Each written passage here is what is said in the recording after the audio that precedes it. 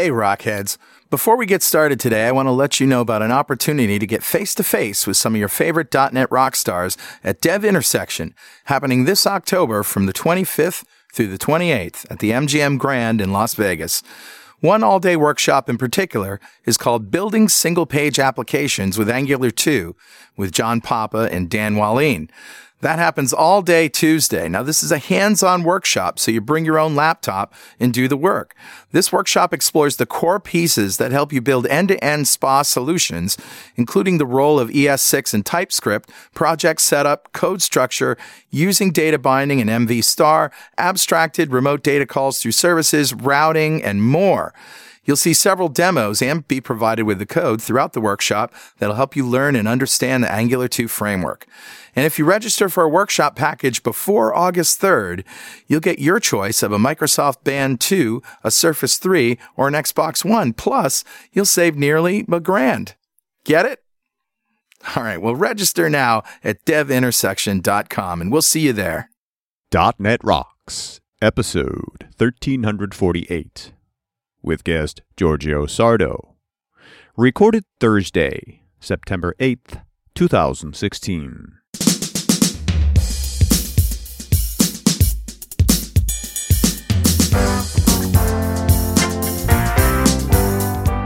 Welcome back to .NET Rocks. This is Carl Franklin. And this is Richard Campbell. Hey, man, how are you, sir? I am well. You know, the office is starting to gradually look assembled, and we've got more pieces in place. Still missing a few lights. Got hardware on order for new computers. And Richard, you have been sending me pictures of your new office, and one of the things that you showed me was this beautiful red lit up push button that says on the air, which controls an on the air sign. And I went to the site that you gave me, doortronics.com. Yep. Oh my God, the buttons. They're so beautiful. The buttons.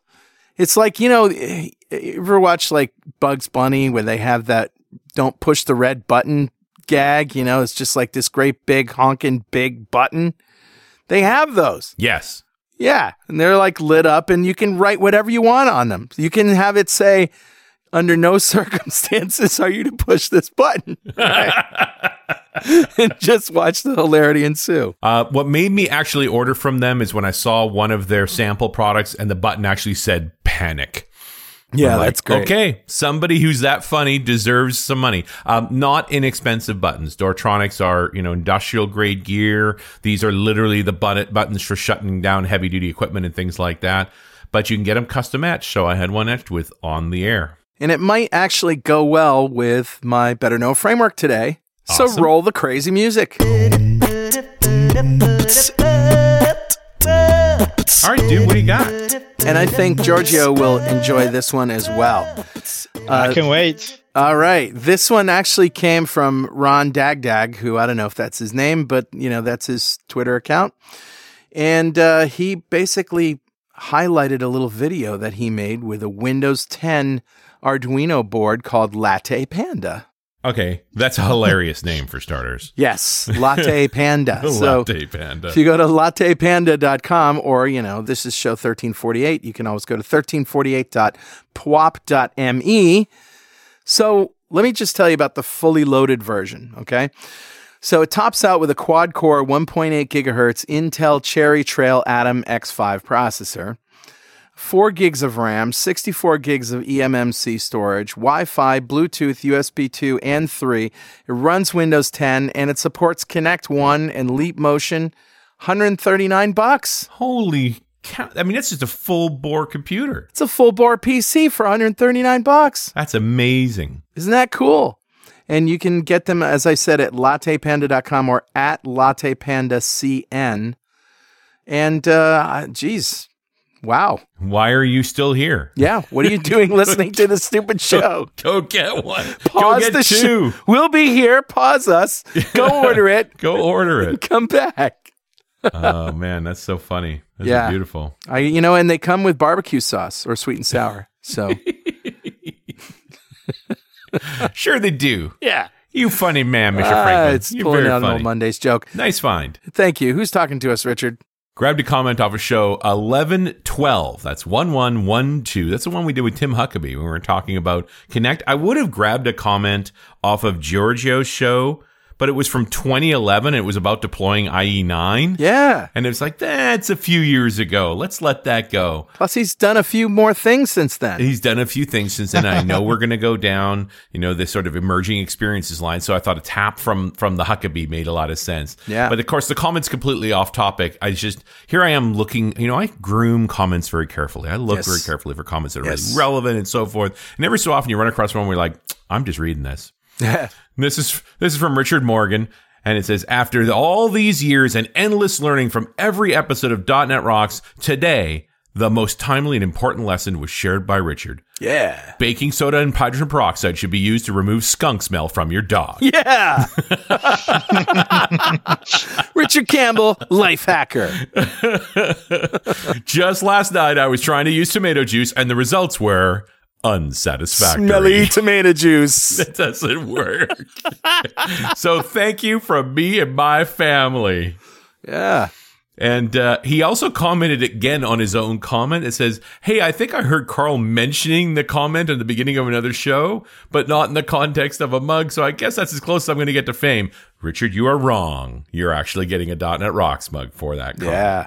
So, hey, you know how I get rid of skunk smell? How? I don't have a dog. That's how I get and I'll tell you the honest truth about because Cairn Terriers, Zach, my Cairn Terrier, they're double coated. They have a lower, real soft coat that holds in the heat and then a heavy wire coat on top.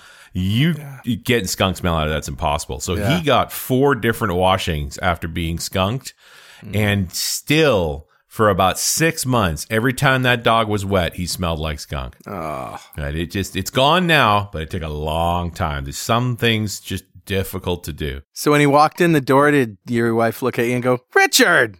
No. Did you ever hear this story when the dog got skunked? Yeah, I did. I wasn't home. I was in the Netherlands. I was working. Yeah, you told us. Yeah, and I had the backdoor camera on, so I actually watched the dog run up in a panic of skunk and watched them treat the dog on the back deck, holding their noses. And you probably couldn't hear anything, right? No, couldn't hear a thing. Just saw the agony. Yeah, you just saw them fainting. Oh God, it's so bad. And literally the stuff that was almost like the Chernobyl accident, the stuff that was used on the dog immediately after the spraying, it was thrown away. Yes. You just bury it in a hole. Right? There's nothing you can do to get the skunk smell out of those towels, those and her gloves, and like everything they tried to do. And the dog was in a panic. Like, let me tell you, getting a face full of skunk musk, it hurts. Oh yeah. So yeah, it was really all he wanted to do was come in the house. That's all he wanted. Not to a do. good day for Zacky Wacky. Nope, it was a tough day. So, Richard, thank you so much for your comment. The .NET Rocks mug is on its way to you. And if you'd like a .NET Rocks mug, write a comment on the website at .NETRocks.com or via any of our social media. We publish every show to Google Plus and Facebook. And if you comment there, we read it on the show, we'll send you a mug.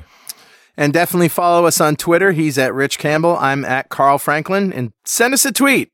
We feed them to the dogs. Nice. And now let's bring back to the show Giorgio Sardo. He's a senior director in the Windows and Devices group at Microsoft, focusing on helping developers worldwide to build successful app experiences on Windows 10 devices and the Microsoft platform. Welcome back, Giorgio. It's a pleasure to be back after this many years. Yes, too long, absolutely. Man. Too long. What do you think? Did you order a latte panda during that last bit?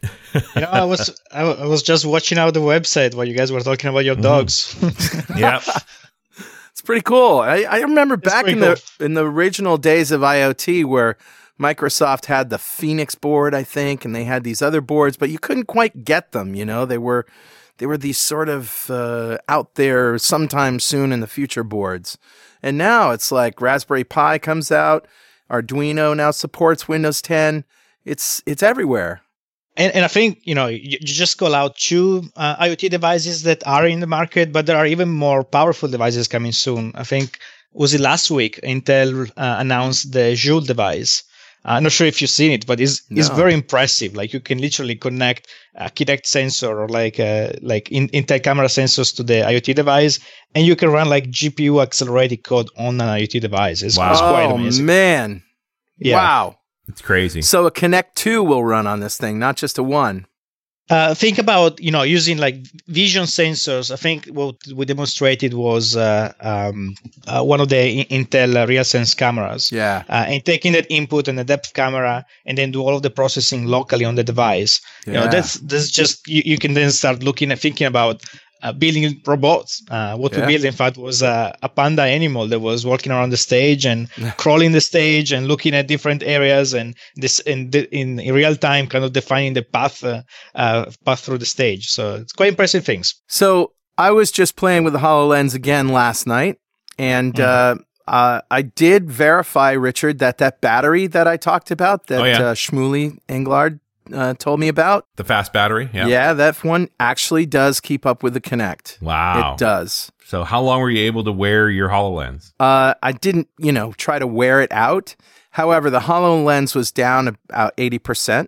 Yep. To 80% charged. Yep. Plugged it into the charger, and, before long it was at 100%. So you continued to use it, and it Yes. actually kept up with your consumption and charged your battery. Yes, indeed. That's impressive. Yep. That's cool. And that means you can put that battery in your pocket and walk around pretty much all day with the HoloLens. It's got to be a sturdy pocket, though. Yeah, got to be a sturdy pocket. Maybe you hang it from a belt hook or something. Be better. We need a Utilikilt for geeks. That's what we need. Utilikilt. I'm looking that up. I was going to see if that site still exists. Yeah, it's got to. But some place where you can hang your hammers and stuff. All that's fine. But I'm a geek. I got a battery. Yep. I got a phone. I got a whatever. I got an aerial antenna. I got a tinfoil hat, man.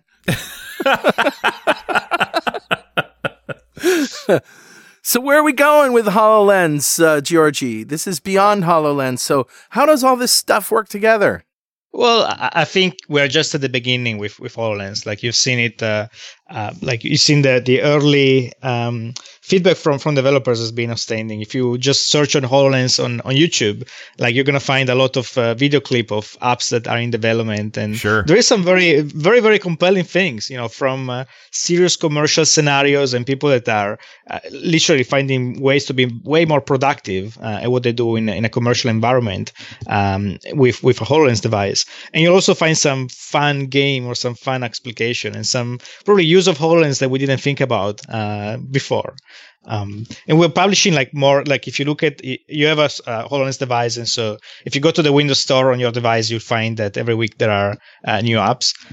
Actually, I'm having a lot of fun watching the progress over the first few months. Yeah, me too.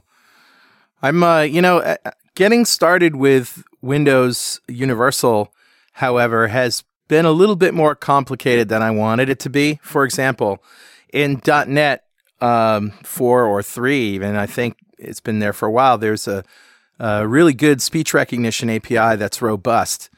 And the speech recognition, I find the samples to be, even overly complicated. However, ultimately flexible. Like you guys are using the, SGRS XML format to create grammars and stuff. Whereas before, I would just load up the stuff in the code that I wanted it to recognize, and it was easy to understand. Now I have to learn a whole nother XML format. Yeah, it's interesting. The language capabilities in the platform have been evolving, and we are constantly. This is one of the areas where we're putting a lot of energy across the companies, not just on Windows.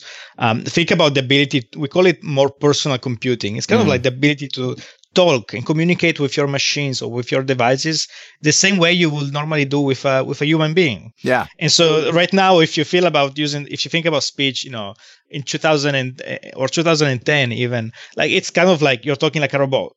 Application do this thing.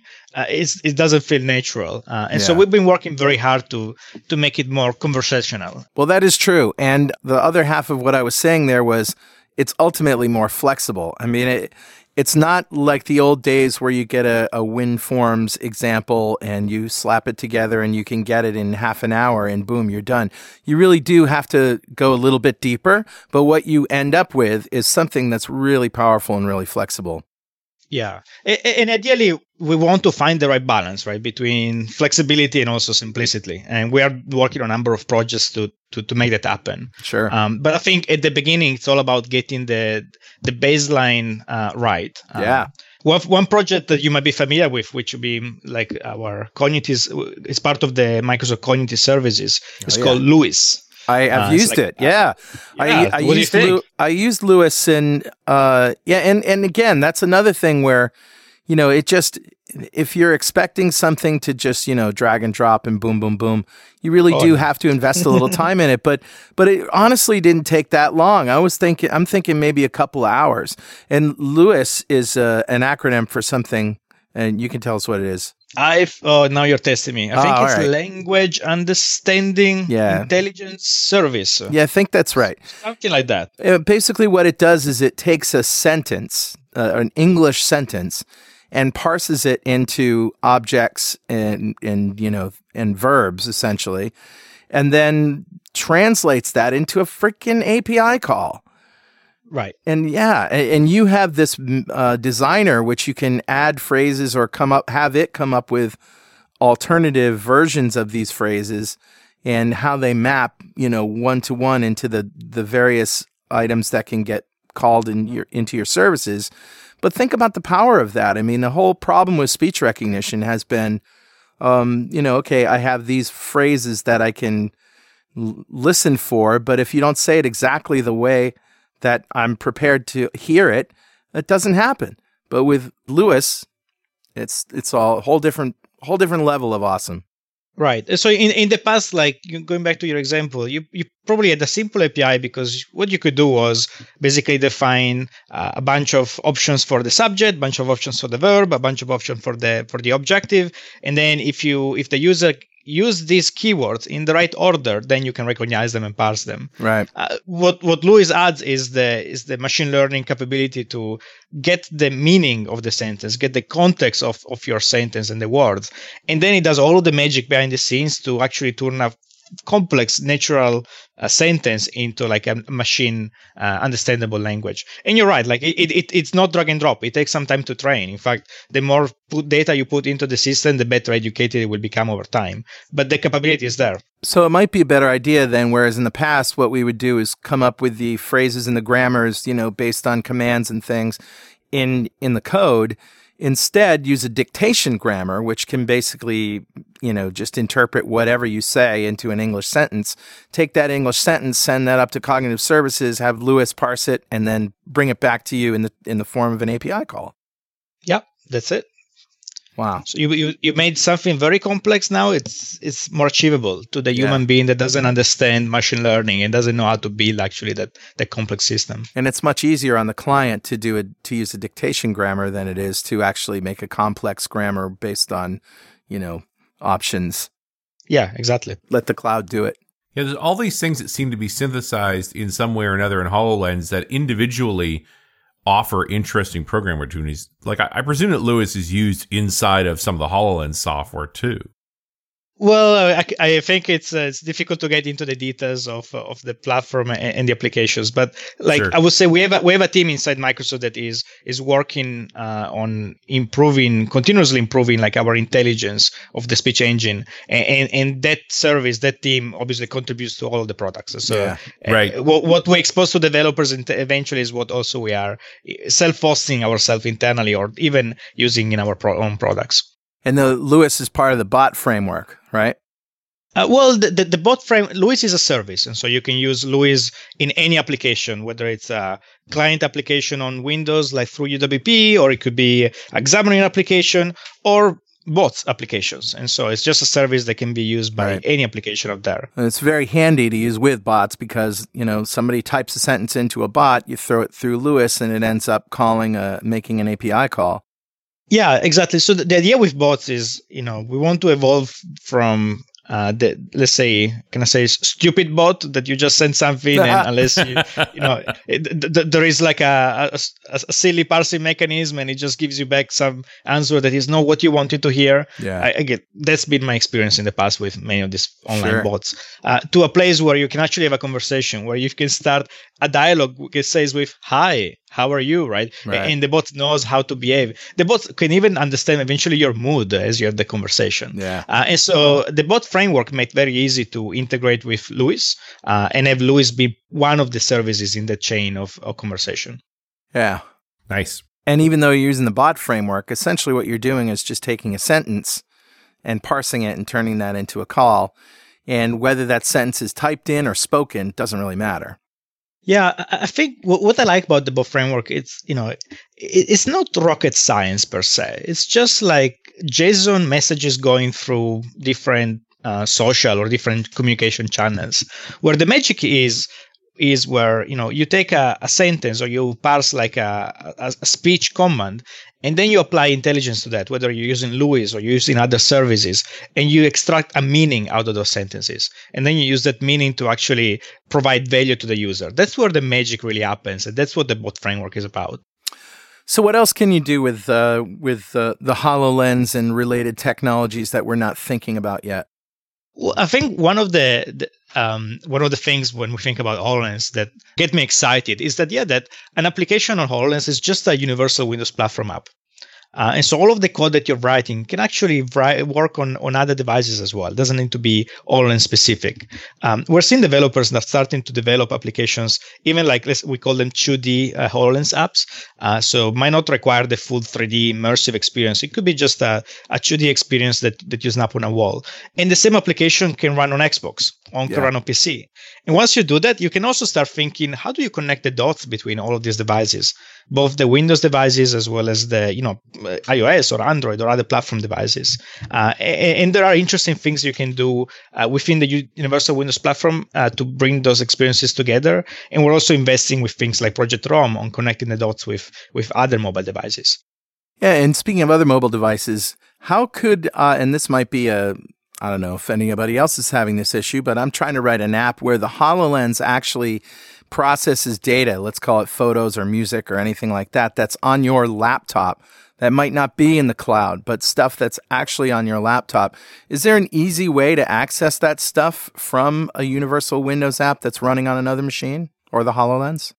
Yes, there are many ways, and it would be the same techniques that you would use to have two laptops communicate to each other. In fact, like one way could be to have an app service on your device that communicates data in the background. So even when the devices are not when the application on the different devices are not running in the foreground, you can still communicate and sync data in the background. Yeah. You can use the HoloLens can be connected to the Wi-Fi network, and then you can just query other devices on that network using the device graph and start communicating with other devices. For example, Project ROM. I'm not sure if you talked about Project ROM before. No, please tell us. It's a new project we actually started and announced at the last Build conference, and we are getting good response. We're continuing to invest on this. But it's the idea that we want to make easy for a developer that has application running on multiple apps, on multiple devices, multiple endpoints, to connect the dots between one and the other. And so what allows you to do is, for example, to say, what are the devices in my proximity? And you can do that query. And you can know that HoloLens has a device in the proximity, which is, my PC or my phone. And then once you discover the device, you can connect to the device and you can think about starting one experience on one place and then continuing that experience on the other device. Or you can think about using one device as the third screen or as the companion device to the main experience. So all of these things are possible today. So that's Project Rome, as in the city of Rome, Italy? Exactly. That's it. Very cool. And this reminds me of, what is that thing you guys did with the Xbox, and you could use your phone for parts of it as well? I think you're referring to smart glass. Yeah, the smart glass effect, right? Where just sort of you extend the experience. Yeah, in fact, smart glass, like Project ROM, is kind of like an evolution of smart glass. It's even more powerful than that. It comes from the same team thinking, how do we expand this? And it's not just about Xbox and a PC, but it's about any Windows device, as well as iOS devices, as well as Android devices. So we are opening up the graph. And on Xbox, you think about this, like on Xbox, you have this large screen experience running on your TV.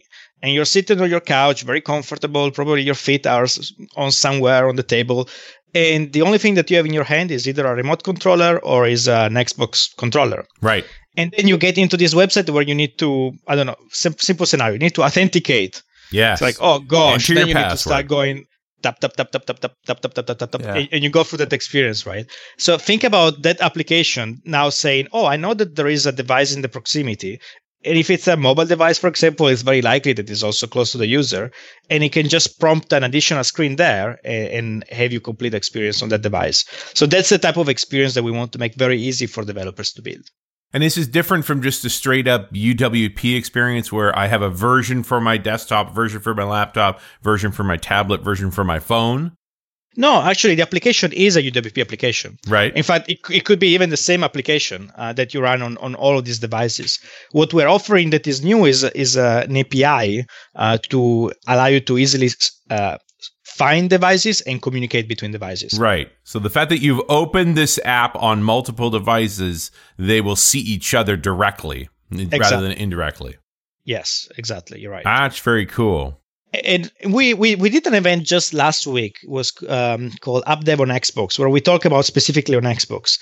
And some of the examples that we show were actually this type of experiences. For example, we built a sample application that is party application where you can listen music in your living room, right? Let's just say you invite friends at your place, you just play music on your Xbox, right? And then you want different friends to contribute to change the playlist. You know, like when they say, "Oh, do you have this song?" or "I want to queue my other song to that application," and so they can just use their device to discover the Xbox and then start interacting on the same canvas on the same application from any device that is now in that room. Well, now you're speaking my language, because let me tell you, I have certain friends who always complain about whatever song is currently playing. And I have gone to great lengths to be able to hand them a tablet and say, go ahead, fix the playlist, stop bothering me.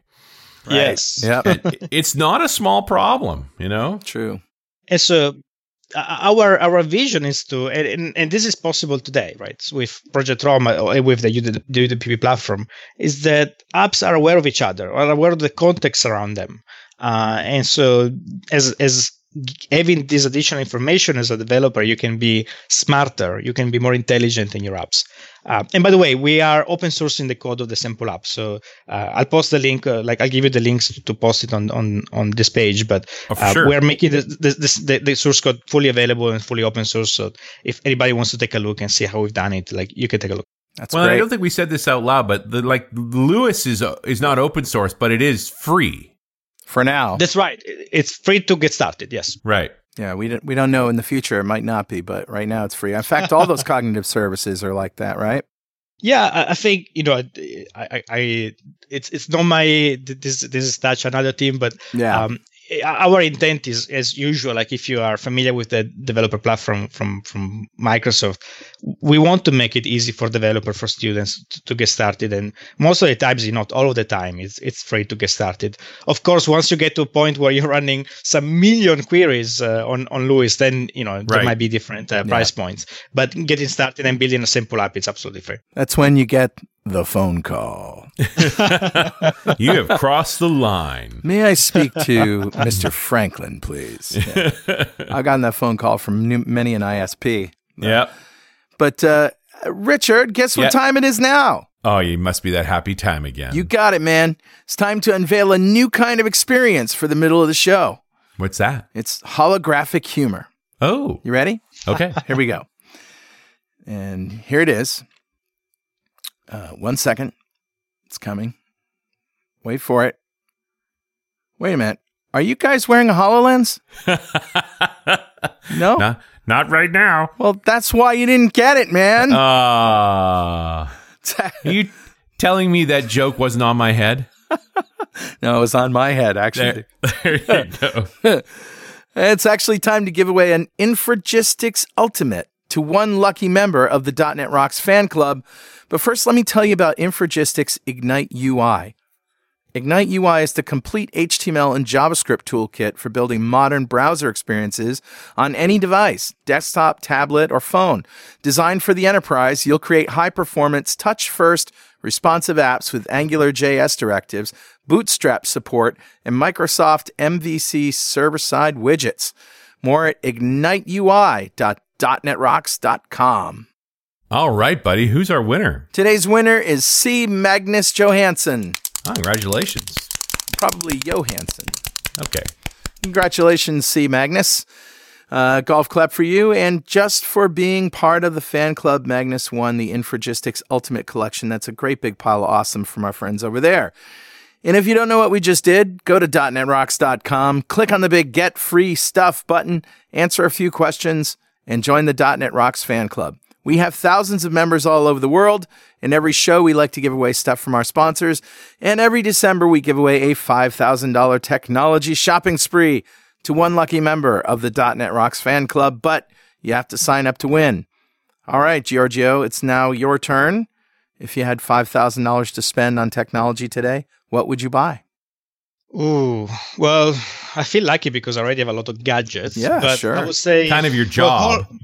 You should get a HoloLens if you didn't, and I think everybody on this call already has one. But it's also a very normal thing for our guests to ask for, too. True. It's like, if I didn't have, I'd like to get a HoloLens. So let me ask you a question, and I know that you may not be the right person to answer this, but you guys are still doing the whole developer versioning, right? You still selling developer versions of the HoloLens?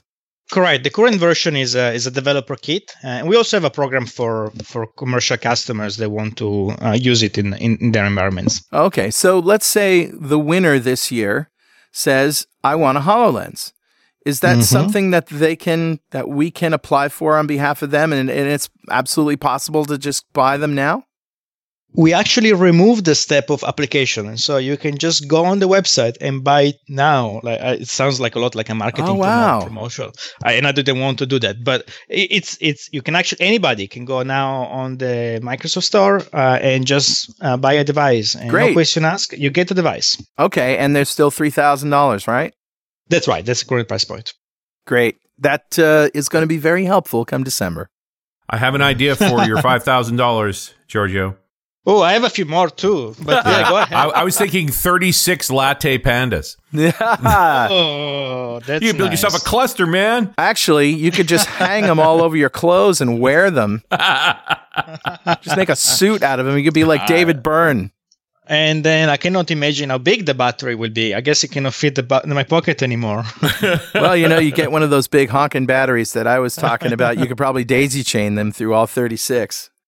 What one thing that actually I'm missing and I need to add to my catalog is a 360 camera. I've been looking for some time, and it's one of those things that these days you want to record videos in 3D in 360 and then stream them on Facebook or bring them into your apps or play with it. I think that there are a lot of new scenarios coming up with these cameras. The product is moving so fast. There's so many new ones right now. It's incredibly hard to pick one. Yeah. It's just, this is a line that's exploding. What's the one you have, Richard? I picked up the Ricoh Theta S. Yeah, what do you think about that? My polar expedition. So we're on an expedition to look for polar bears, right? And I'm literally with a pro photographer, a couple of serious pro consumer type photographer types, like literally tens of thousands of dollars of camera equipment. What's the photo they're most excited about? My little $400 candy bar. Yeah. And the best thing with it was putting it on a selfie stick, not that I'm a big selfie stick fan, and sticking it out over the side of the boat towards the polar bear so that you got a shot of the polar bear and all of us staring at the polar bear freaking out. Wow. That's nice. So, but I did not, you know why I bought that camera? Because the Facebook viewer worked for it. That as soon as I saw, who cares how good a camera is if you can't show the picture? Yep. And I had lots of fun looking at your pictures of polar bears in your maligned hand. My giant thumb. Giant thumb. That's also why I use the selfie stick, just to get away from the camera a little, because it was a bit close. But you could totally put that on a tripod or anything else. Oh, sure. And it streams to what? YouTube Live or something? Yeah, there's a couple of streaming options for it now. I was thinking next time we're like at a conference, in a booth, we'll stick it on a little tripod in the middle of the table and just do our interviews with everybody sitting around it. So, Giorgio, talk about your new role inside the Windows Engineering, the PAX group. That's right. PAX stands for Partner App Experiences, and really focus on helping developer building successful apps on our platform. And so we look at the end-to-end picture from getting started up to the deployment and seeing success. And we've been creating this group recently. We've been having some interesting and successful projects since then. I can share maybe a couple of things that we've been working on. There is one project that we released just, I think now, a couple of weeks ago, 3 weeks ago. It's called UWP Community Toolkit. And the idea is super simple. Like, we have a lot of developers out there building UWP apps, application for the Universal Windows platform. Before, like in the past years, we released an SDK that has all of our controls and APIs for developers to use. Yeah. But we continuously hear from developers, hey, but what about this other control? Or what about doing this other thing? And so we wanted to provide a way for the community to contribute code and to share learning and best practices. And so we started this project, UWP Community Toolkit. It's on GitHub, so it's fully open source. And the response in the first 2 weeks has been kind of short of amazing. We're seeing a lot of developers contributing ideas, contributing controls, contribute code that they might have developed in their apps with the rest of the community, which is great. Okay, yeah. Are these controls in the toolkit? They're controls? Like, I'm still trying to figure out exactly everything that's in this toolkit. Yeah, the toolkit has a number of controls, a number of APIs and helpers. So, for example, one thing that we did was pull to refresh control, right? If you have a list view and we want to do something similar to what the Twitter application does, where you scroll down and then you have a refresh animation and then new items coming to the list view, we're giving you a way to do that. Or we have a number of grids that have a different layout and help you design more flexible layouts inside your application. So these are just a couple of examples of controls. That's great. One of the APIs that we released that has been very successful is the animations. I think you talked previously on the show about composition, and some of the work our graphic team is doing at the lower level to expose APIs that help you doing things like blurring or things like adding effects at 60 frames per second. And yet these using composition APIs takes some time. It's a bit of code that you need to write. And so what we did in the toolkit is creating some very simple helper library that makes that super easy. Like with one line of code, you can take a XAML object and say object.scale.fade.animate, and all of that runs asynchronously at 60 frames per second, and it's moved to the user. That's really great. I mean, I love XAML for customization purposes, but you do really have to get down and dirty. And it's, again, it's just something that's going to take more time than you expect it to. Yeah. And so our goal is to make it easy to get started. And we're doing all of this in the open so that we're seeing developers contributing ideas, fixing bugs, or even us giving feedback about what's missing in the platform. Sure. And eventually we take all this feedback back into the team working on the platform and are going to look at how we can incorporate in future version of the SDK. And you're also working on some other open source projects, right? Yeah, exactly. Like I'm a big fan of the web and HTML5 and just web applications. And we've been working on a few projects over the last 2-3 years that are seeing some good success in the market. One is called Manifold.js, one is Babylon.js, and one is Borlon.js. So let me give you just the highlight on each of these. You're a Michael Straczynski fan. Yes, and I like to end with JS. At least I can say we're consistent, right? Which is good. There you go. Manifold is about helping developer building hosted web application across multiple platforms. Okay. We introduced the concept of hosted web app with Windows 8, and then we evolved it with Windows 10. It's the idea that you take a website that is already well responsive and it's rich and it's high quality, and you can run that website inside a native host environment. And that allows you to A, distribute it through the store, and Windows Store make it very easy to do that. And B, now your website has access to all of the universal APIs.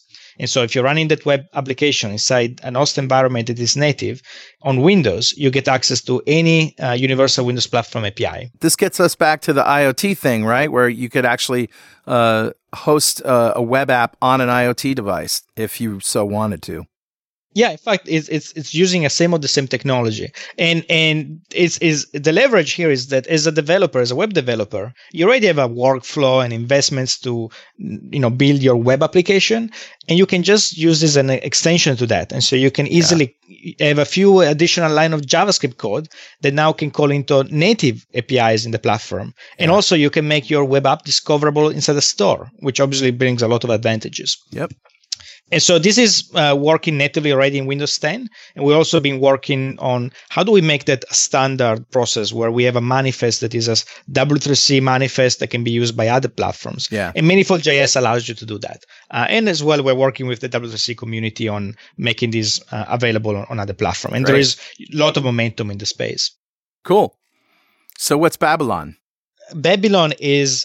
If you know WebGL is kind of like the 3D technology for the web, right? Yeah. If you have a 3D experience on a browser, any browser, like that's very likely using WebGL. WebGL is a very low-level code. I mean, you need to write primitives, and it's not straightforward for a JavaScript developer. Like if you're a DirectX developer, maybe you can get up to speed fairly quickly. But as a JavaScript developer, your first day with WebGL is going to be, oh my gosh, this is complex. Yeah. And so Babylon is a 3D engine on JavaScript, built on JavaScript. It's a cross-platform and makes it very easy to build 3D experiences. And it's been used. We're actually seeing a lot of demand for it. It's been used both by third-party developers, and there are some quite amazing experiences on online. And I can send you a few links. But even our first-party teams are using it for some of the projects. For example, the Xbox team recently used it for one of their website that is like the avatar assets gallery. Nice. It's quite impressive to see it coming live. And the third one, Vorlon.js. This is about helping developer testing web applications on external devices. And so I think if you're, for example, testing that you're developing a web app on your desktop, it's easy. You have tools like Visual Studio, you have the debugger tools from your browser. It's easy to test locally. But once you run that web app on a mobile device or on an external device, or even like on a number of devices that you don't control personally and physically, it becomes difficult to inspect what's happening, what's going on, and debug that experience. Right. And so Vorlon is just a JavaScript tool. It's a Node.js tool. It's a one line of code that you add to your website. And then you have, as an administrator, like a Node.js dashboard where you can go and real-time inspect what's happening on different devices. So very, very powerful tool. We do this demo where I ask, we did it in the build tour, where I ask a number of developers to connect to a live website, and then real time I could remote into their browser and change things specifically on one machine on one user browser. Nice. It's cool. It's actually very interactive, very cool. Awesome. So these are just an example of projects we work on. We really care about developers and helping them, making their life easier, building applications on our platform as well as other devices. So what's new in the world of Xbox? World of Xbox, we announced a couple of weeks ago now that the platform and the store are open for developers. It used to be that only a few, elite VIP and selected developers could build up on Xbox. Now everybody can do it. You don't need to be a friend of Microsoft. Like if you're a student and you have a good idea about an app that you want to see on the console and make it available to your friends and put it to the store, it's easy. The platform is the same platform that we use for Windows 10. It's the Universal Windows Platform. The store is open, so there is no special task or special requirements. Anybody can develop and publish to the Xbox today. Nice. It's quite cool. It's something that we've been wishing to do for a few years. I remember maybe a couple of years ago in a build conference, we almost say it's happening now. And now it's the time when it's actually really happening. So we are very proud of getting to this, very excited to get to this milestone. So if you write something for the Xbox, how do you get it to the store or have it show up in everybody's Xbox? Like, what does it take to do that? Yeah, so the first step is you can take your own personal Xbox and turn it into a developer kit. Right. And this is free. It's just like one click, you go to the website, free for everybody, and you can do it. Then you develop the app locally and you test it locally on your machine. And then to publish to the Xbox is the same process that you use to publish an application to a PC or to a mobile device or to HoloLens. You go to the store. It's the same store that we use for all Windows 10 devices. You have the same developer account, and you literally need to put the metadata like title, description, images. You describe the characteristic of your apps. You upload your package that you compile from Visual Studio. That's it. You wait maybe 1-2 days and your application will be in the store. Nice. I just got, because I'm still restoring my basement, I got an Xbox One S. Yes. Plugged into a nice LG 4K screen. Dude, nice hardware. But it also consolidated everything, right? It's your Netflix player, it's your Plex player, it's your YouTube player. Like, I think the first week that we've been playing with it, nobody's played a game. You know, who has time for games? It's just a console now. It's a place that makes that TV work. And actually, I use it a lot also at my home, obviously. And I watch TV, I play games, I use apps. I'm developing my own apps. One thing that actually is new also with the Xbox One S, and actually it's part of the Windows 10 anniversary update, so you get also on the Xbox One, is the ability to run audio in the background. And so if you have an app like the one you mentioned where you have you're listening, using the app to listen to music, you can eventually put the music in the background and then start playing your favorite game on top of that, which is, I think, a very cool scenario in your living room. So I have a question. I just recently turned on the HoloLens after a couple of weeks, and a new version of the OS, Windows Holographic, downloaded, installed. Do you? Is there any way you can tell us what's new? Yes, I'll give you a pointer to a blog post that say what's new. Okay. One of the things that we collect for all the new releases of the OS, a digest of what's changing and what's new. And we do this for both the Windows Insiders. So if you are on the Windows Insider track, we give you all the details as well as you are on the production side. One of the things that I love, it came in a recent update. I don't know if it's the one that you're about to download or if it was a previous one, on HoloLens, is the ability to run multiple 2D apps at the same time. Yeah, I could run 3 before, and now I just have a new version download, but I'm not sure how many I can run. And so that's super powerful to have them all snap on your wall and then interact with multiple apps at the same time. Yeah. It's one of my favorite new features. Yep. Okay.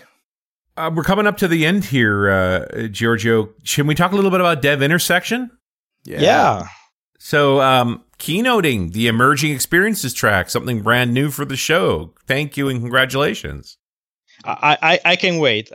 We've been working with the team. We're planning already the content with some idea. I think it's going to be exciting to, there's a lot of focus over the last year on how application can be smarter. How can we help developers build more intelligent application and services? And we have a lot of products here and there. And so what we're going to try to do in the keynote is to bring the story together and kind of give you some idea or give you some, hopefully inspire developers to how can we use this technology to help apps be more productive, to help users engage more with the applications. Yeah. Awesome. That's awesome. We'll see you there. That's for sure. It'll be fun. Yeah, and I really love the way the tracks come together. It's not just all about HoloLens. There's so much to this emerging experience idea. Yeah. That HoloLens is only a small piece of the equation. Yeah, absolutely. And there are a lot of things that, honestly, like not everybody probably is thinking to build about HoloLens, but you might have a website, you might have an application already market, and you might be thinking, how do I leverage some of the cool things happening over there in my piece of code today? And we're going to show you how to do some of these smart things. Awesome, man. Awesome. I'm really looking forward to it. I think it'll be killer. Thanks, Giorgio. It's been a pleasure talking to you. It's been my pleasure. All right, and we'll see you next time on .NET Rocks.